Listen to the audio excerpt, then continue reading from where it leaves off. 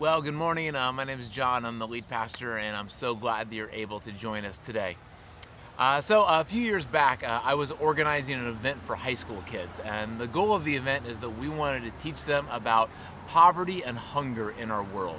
And so, as a part of the event, we encouraged all the kids to not eat for 30 hours. And so, for 30 hours, they could have some juice, but no food at all, so that they could feel a little bit what it's like to be hungry. And then at the end of the 30 hours, we were going to have a meal.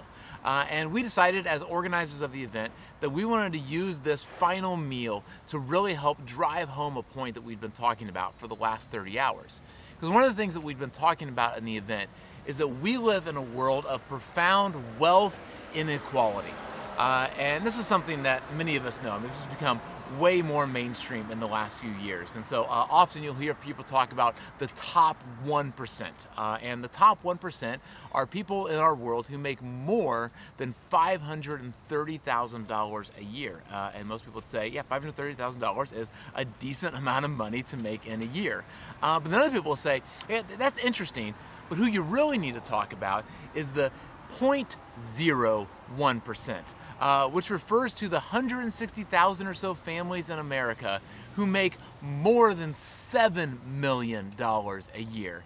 And either way, I think that most of us would look at someone who's making $530,000 a year, and definitely we would look at someone who's making $7 million a year and say, yeah, that person is making a lot of money.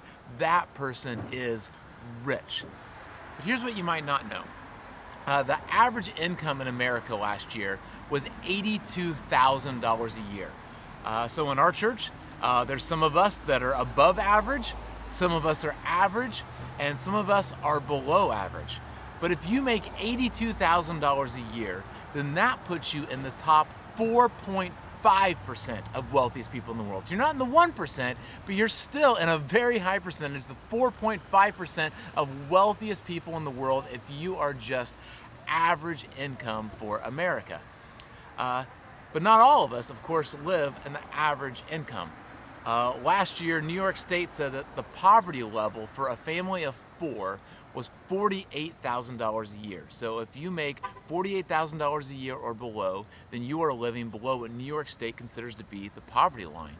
And this is a reality that some of us know very, very well. And what you know is if you make $48,000 a year, then there are multiple times where you have to look at your available finances and you have to decide, am I going to buy this thing I need, or am I going to buy this thing I need because I can't buy both? Then, of course, there are other people that would look at people that are making $48,000 a year and would say, man, that would be amazing. Like, I would love to make $48,000 a year, because $48,000 a year, if you make $48,000, you are still in the top 11% of wage earners in the world. You're in the top 11%, which means there's a lot of people that are lower, including people that are in our city, including some of us. What the stats tell us is that 1 out of 10 people who live in New York, who live in Albany, so about 10,000 people, are food insecure, which means they're not sure exactly where their next meal is going to come from. And if they get a meal, there's a good shot that it's not going to be a very nutritious or balanced meal. And that would be an incredibly hard reality to live in. To live knowing that you're not sure where your next meal is going to come from. But even if you are in that 10%, 1 out of 10 of food insecure people who live in New York State, you are still among some of the wealthiest people in the world. Because what the World Bank tells us is that 46% of the world's population, almost half of the world's population, lives on $5.50 a day or less. They live on less than $2,000 a year. And then within that group, there's the very bottom of our world, the bottom 10%, who make less than $2 a day. And for people that make less than $5 a day, for people who make less than $2 a day, it's just not a matter of them not having enough food sometimes. It's that they don't have any food, or they don't have enough food to live. Because what the UN tells us is that every single day, 25,000 people die of hunger and hunger-related illnesses. So we're ending our event, and the kids hadn't eaten for 30 hours, and so we wanted to drive home this point of the inequality of wealth. And so we're getting ready to give all the kids their food, and so we kind of drew names out of a hat, and we drew one kid's name out of a hat, and we put him at a table, and we gave that kid a ridiculous amount of food. I mean, we put multiple plates of steak, and someone boiled a lobster, and we put a lobster. We went and got all kinds of bags of McDonald's and Burger King and sugary cereals and food that teenagers like to eat, and we just like filled this kid's table up with just like a ridiculous amount of food. And then we picked two other kids and we put them at a table, and we gave those two kids a lot of food. Not as much food as we gave the other kid, but we still gave them a lot of food. And then for the rest of the kids, we gave them beans and rice, because most of the world lives on beans and rice every single day. And some of the kids we gave big bowls of beans and rice, and some of the kids we gave very small little like Dixie cups of just a little bit of beans and a little bit of rice. And then there was a few of the kids that we didn't give anything to. And then we just kind of stepped back and waited to see, like, what are these kids gonna do? You know what, they haven't eaten for 30 hours, they're all hungry, and like, we have just created a situation that is like ridiculously unfair. You know, that there's this one kid who has crazy amounts of food, two kids who have an amazing amount of food too, and most people don't have a lot of food, and a few kids don't have any food. What are they gonna do in the midst of this situation? And we were very, very proud, because very quickly the kids started sharing. The kid who had all the food looked and said, yeah, there's no way I'm gonna be eat all this food. This is crazy. So does anyone else want any? And the two kids who had a lot of food, they're like, yeah, there's no way we're gonna be eating all this food. And does anyone else want any? And pretty soon they had all shared all the food. And of course there was plenty of food for everybody to have almost as much as they wanted. Because sharing is, in a situation like that, almost comes natural, doesn't it? I mean, at least that's what I found. I found that most people, when they have more and they see somebody with less, they almost always share. I mean, I've heard stories of like house fires, and it'll be like in a community, and someone's house will burn down, and and the news will go out. These people just lost everything, and all of a sudden, everyone looks at their closets that are full of clothes, and they look at their pantries full of food, and like, oh my gosh, I can totally help them out. I could give them some, and I'm confident that so many of you that are watching, that if you know of someone in need, you would happily give away. I remember when COVID first started, and the schools weren't going to be able to be in session, and so a lot of kids who were getting their meals from schools, I saw all kinds of you post Facebook posts to something to the extent of, if you know of anyone who needs food, send them to my house. I would be happy, because I have some extra and I would be willing to share. So the question is if we live in a world of such huge inequality, and if most people are built, I think, to share, what's the problem? Why does this inequality exist? Why isn't everyone just sharing and everyone now has enough? And the problem often is that we live in a world of extreme segregation. And that even though we know there are people who are food insecure in the world, even though we know, somewhere in our minds that there's people who make, maybe less than $5 a day or less than $2 a day, or that there's people dying of hunger, for the most part, that's not in our normal day. I mean, that's not who we, see when we go to work. That's not who we see in our neighborhoods. We are separated from them because we live in kind of segregated neighborhoods, segregated countries, segregated places where kind of poor people are over here and more wealthy people are over here. Today, we want to talk about a section of scripture from 1 Corinthians. If you've been with us the last few months now, we've been looking at this letter that a guy named Paul wrote to this church in Corinth. And he is going to write about this issue of inequality and how it was happening inside the church in Corinth, and how that was just a big, big deal to Paul, that should not be happening. So here's what Paul says. Here's how he starts off. He says, in the following directives, I have no praise for you. Your meetings do more harm than good. When you guys get together for church, it's actually doing more harm than good. Well, what was taking place?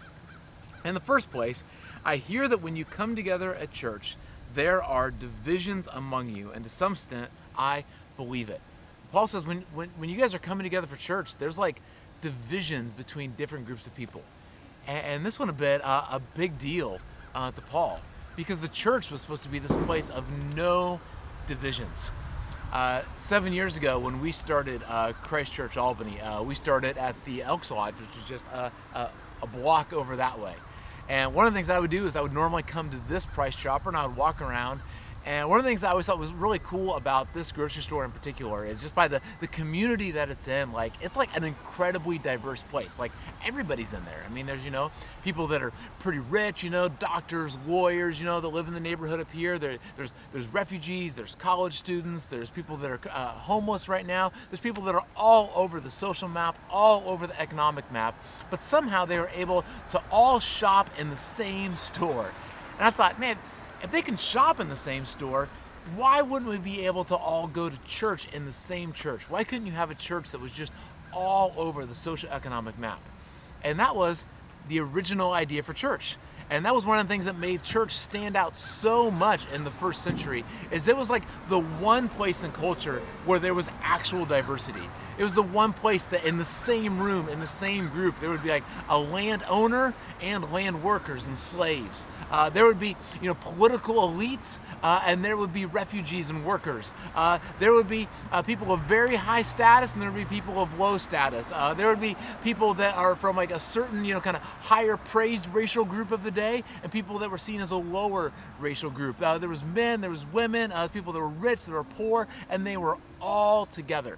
And the cool thing about the early church is it wasn't just that they came together, but as they were all together, they would look around and they would see that some people had more, they would see that some people had less, and they would just automatically share. Here's what it says in the book of Acts, talking about the very early church. It says, all the believers were one in heart and mind, and no one claimed that any of their possessions was their own, but they shared everything they had. You don't have enough food? Oh my gosh, if I have extra food, I'm going to give you some. And that just became normal in the life of the church. And that was what Paul thought the church should be. But now Paul is looking at this church in Corinth 2,000 years ago, and this is not what they are doing. They are not this unified group who's all coming together from different categories and that they are all sharing, but they are now making divisions in the church. And here's how they were doing it. It says, so that when you come together, it is not the Lord's Supper you eat. For when you are eating, some of you go ahead with your own private suppers, and as a result, one person remains hungry and another gets drunk. So here's what was going on. Is back then they would all come together on Sundays, similar to what we would do now, and they would come together for kind of this often full day kind of gathering. And they didn't have church buildings back then, so they would meet in houses. And so all day long, the people would come together and they would meet in these houses. And a big portion of what they would do is they would share a meal together. And so kind of all day long, they were just like being with each other and fellowship with each other and catching up with each other and eating together. But the problem is that similar in our day, is that not everyone always can take a full day off work just to enjoy time.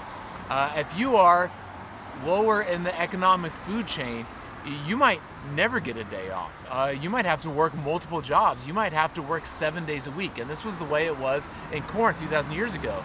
And so the very wealthy people, they were able to take a whole day off. And so they were there first thing, and they were in the house, and they were eating food, and they were just eating and drinking all day long. But there was other people that they had to work all day. They had to make sure that they had enough money to be able to feed their family. And so after working all day long, they would finally get there late in the day, but by the time they got there, there wasn't any food left. There wasn't any drinks left. And they would walk in, and like the rich people who had been there all day were like stuffed with food, and they were drunk from drinking too much, and the others didn't even get to have any at all. And on top of that, what a lot of historians think is that the houses back then would kind of have like different like There'd be like a center part with like a dining room that was kind of the most important part of the house, and then there'd be like courtyards that would get, and the further out you went, it was just kind of a little less important. And so the people who were rich, who got there early in the day, they would got to be in the dining room, like the most important parts of the house. And so by the time that the poor people got there, everything was already full, everything was already eaten, so they had to stay on the courtyard, not eating any food at all. And Paul looks at this and he is not happy at all. Here's what he says. He says, "What shall I say to you? Shall I praise you? Certainly not in this matter." Paul's saying this is not the way that church is supposed to be. And then Paul is going to tell them that they need to change. And what he's going to tell them is not, hey, you guys are being unfair and you need to be fair. He's going to say, this isn't what we are all about. Because what we are most of all is we are followers of Jesus. Let's remember for a second why we are coming together. We're not coming together just to eat and drink. We're coming together for a certain purpose. Here's what he says. He says, "For I received from the Lord what I also passed on to you. The Lord Jesus, on the night he was betrayed, took bread, and when he had given thanks, he broke it and said, 'This is my body, which is for you. Do this in remembrance of me.'" One of the staples of why they would have come together every single week is not just so they could have a meal together, but so they could remember the Lord's Supper, so they could have communion together, so that they could have the Eucharist together. And it wasn't just about taking it. It was going back to this Last Supper that Jesus had with his disciples. And what Jesus said is that when you come together to have this meal, what I want you to do is I want you to take some time to remember me. And one of the things I think that most people know about Jesus, even in our world now where a lot of people are not Christians, are not going to church, I find that so many people still like Jesus, because one of the kind of reputations of Jesus is that Jesus loved people, and in particularly, he loved poor people. Jesus spent his time with lepers. Jesus spent his time with the social and gender and racial outcast of the day. Jesus started off his life himself as a political refugee. Jesus spent most of his adult life homeless.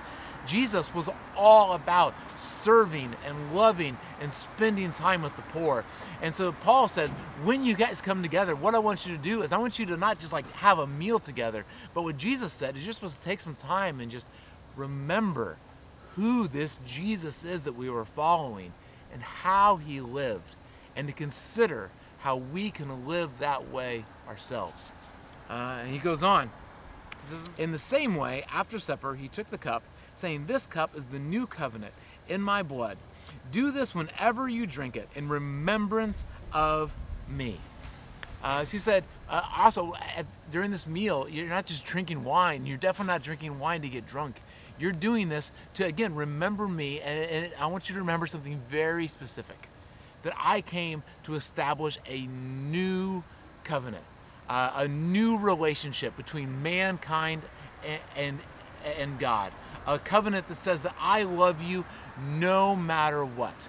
And then they all would have remembered that at that supper that Jesus had with his disciples, that we remember each week with communion, when he took the wine, that Jesus gave them a very specific command, that they were supposed to live in this new commandment. And we find it in the book of John. He says, "A new commandment I give you, love one another." And how are we supposed to love one another? "As I have loved you, so you must love one another. By this, you will know that you are my disciples, if you love one another."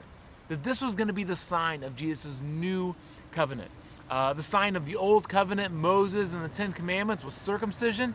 And this is going to be the sign of the new covenant, is that we are a group of people who love one another. And when you come together at communion, you're supposed to spend time and remember that idea. Paul goes on and says, "So, whoever eats the bread and drinks the cup of the Lord in an unworthy manner will be guilty of sinning against the body and blood of the Lord. Everyone ought to examine themselves before they eat of the bread and drink of the cup.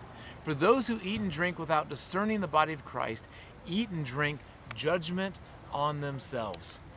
Paul says, hey, when you guys come together, this isn't just about like, one of the things that like can like tick me off about like church world sometimes is sometimes people get this idea that like there's all these things that we are like supposed to do. Like I'm supposed to read my Bible, and I'm supposed to pray, and I'm supposed to go to church, and like when we do it, it's like a check mark that we can check off, and like now God's happy with us because we did what he told us to do. And Paul is saying that's not the reason I'm telling you to come together. Is I want you to come together, and when you do this, this is about taking communion together and being around other Christians, and what I want you to do is I want you to spend time focusing on Jesus and who he was, and I want you to spend time focusing then on how that affects you. And so especially in what Paul is talking about here, that when we come together, part of examining ourselves is asking really hard questions. Like, if Jesus had the amount of money that I have, if Jesus had the kind of resources that I have, what would he do with those? If Jesus lived in a city where 1 out of 10 people are currently living with food insecurity, what would Jesus do about that? And if I was going to truly follow Jesus with my life, what would I do about that? If Jesus lived in a world where 25,000 people die of hunger and hunger-related illnesses every day, what would Jesus do about that? And what would I do about that if I was truly going to follow Jesus with my life? And here's what I found, is that it results in some really wonderful and really difficult life choices. I'll tell you about one of our most recent ones. So a couple weeks ago, we got a letter in the mail, and in the mail was these 2 debit cards, and both debit cards had $420 on them. And what they were was that back at the beginning of COVID, school, of course, was canceled, and so we have 2 kids in the Albany school systems, and that meant that they couldn't go to school, and so that the meals that they were receiving at school, they weren't receiving, and so some government program had put together this kind of refund program to say, hey, since you didn't get all those meals, here's now $420 per kid that you can use to buy food for your kid to kind of help make up for that. And I saw that, I was like, that's kind of amazing that like the government would give us this kind of free money. And I don't know about your financial world, but for us, $840 is like a decent amount of money.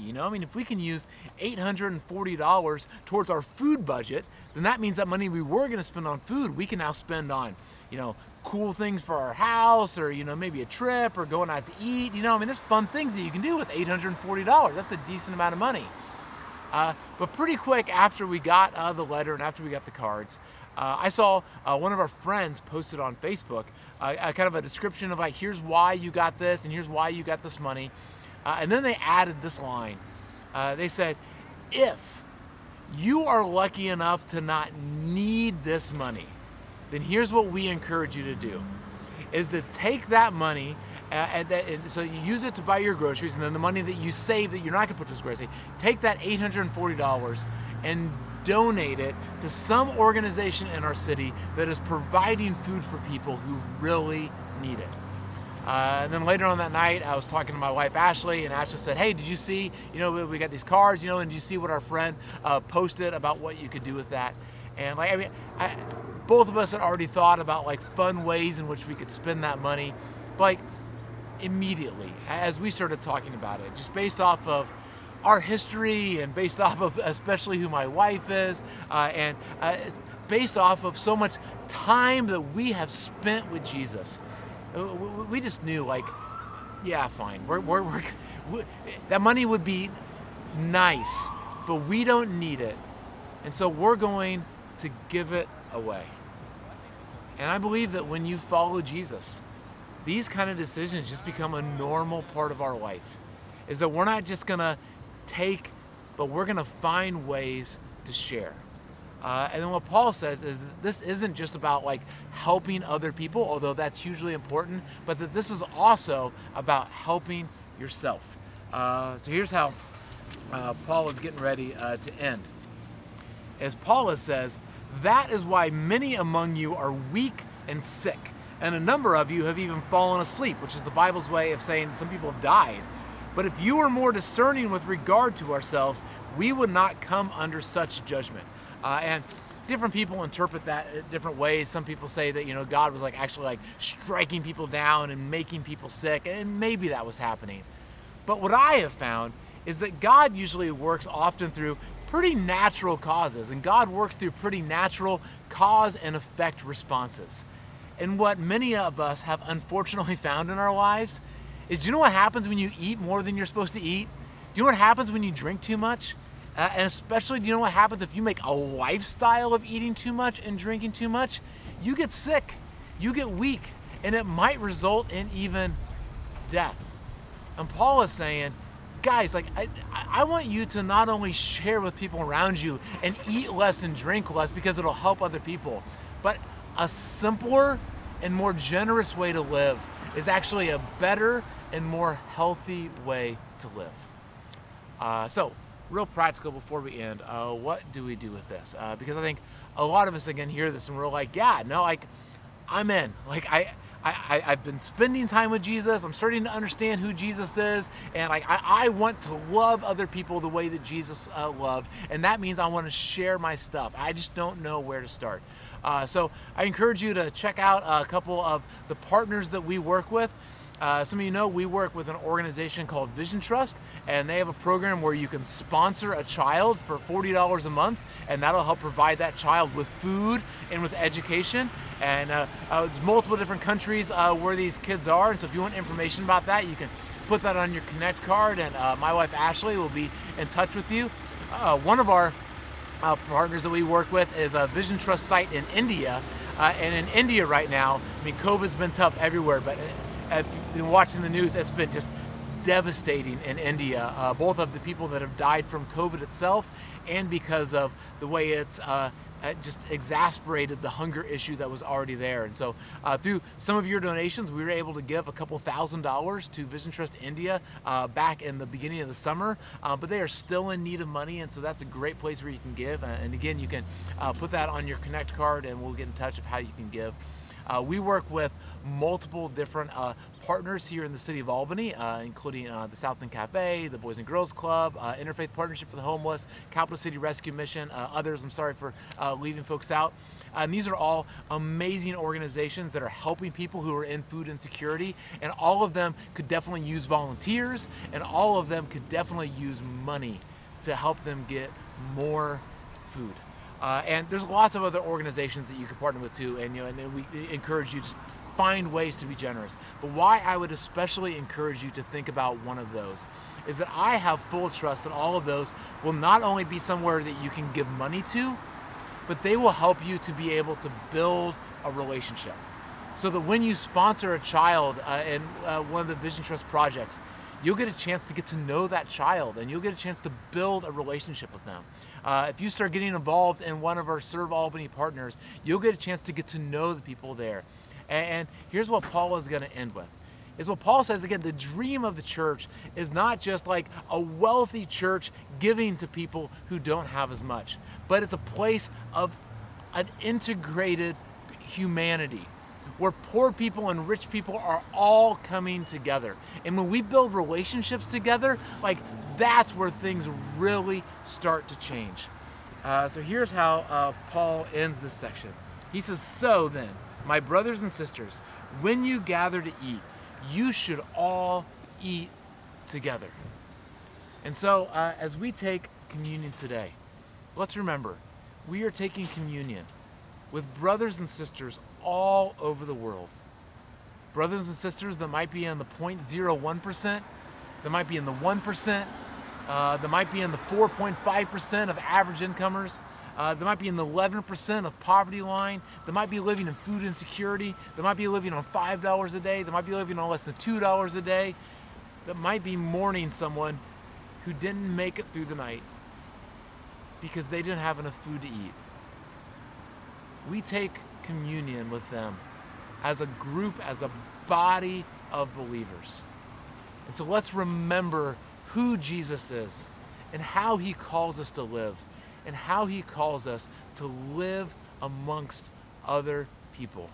So let's take the bread together.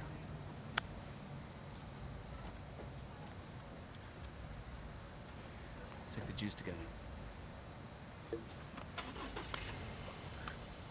Let's pray. Jesus, we love you. Help us to follow you. Help us to look deeply into who you are, how you loved other people, and help that love to come inside of us so that we begin to love other people in that same way, so that we can be your hands and feet in this world. In your name we pray. Amen. We love you guys. See you next week. Well, thank you for being a part of our service today. We hope that you found it helpful as you were able to connect with other people during the service through the chat, and also helpful in regards to what we learned today as we have focused on God and focused on what His Word says about our lives and about Himself. And so as a church, we are all about taking next steps in our lives, next step in our walk with Jesus, because we're trying to take what we learned in a day like today in the service and apply it to our lives. And so we'd love to come alongside you and help you with that. And there's a couple ways that we can help. There's a next step email, and then there's the connection card. The next step email, if you're already on the email list, you'll be receiving that shortly. But if you're not on the email list, you can look that up on the Facebook page. But basically, the next step email gives a few different things to follow up on as we continue just next week. So there's some questions that, again, is related to what we've learned, prayer-related items that we can pray specifically for, and also some activities that we can do with other people. But it's just a way to kind of continue our focus on the things that God wants us to be focused on. But also there's the connection card, and the connection card is a way that you can let some of the leaders know what's going on in your life, any prayer requests you may have, any next steps you're considering. We'd love to come alongside you with those things. And so if you have any of those prayer requests, next steps, or anything else, feel free to fill out the connection card and let us know what's going on in your lives. We say every week that church is not a building. It's not an organization. It's even not just a service. It's a group of people. And as a church, when I normally would host, I would say this. There's something that was said to me, is that if no one has told you that they love you today, just know that I do.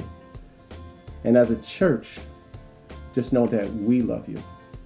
And so we mean it when we say that we want to walk alongside you. So if you have anything going on in your life right now, feel free to reach out to us. We love you and hope that you have a great week.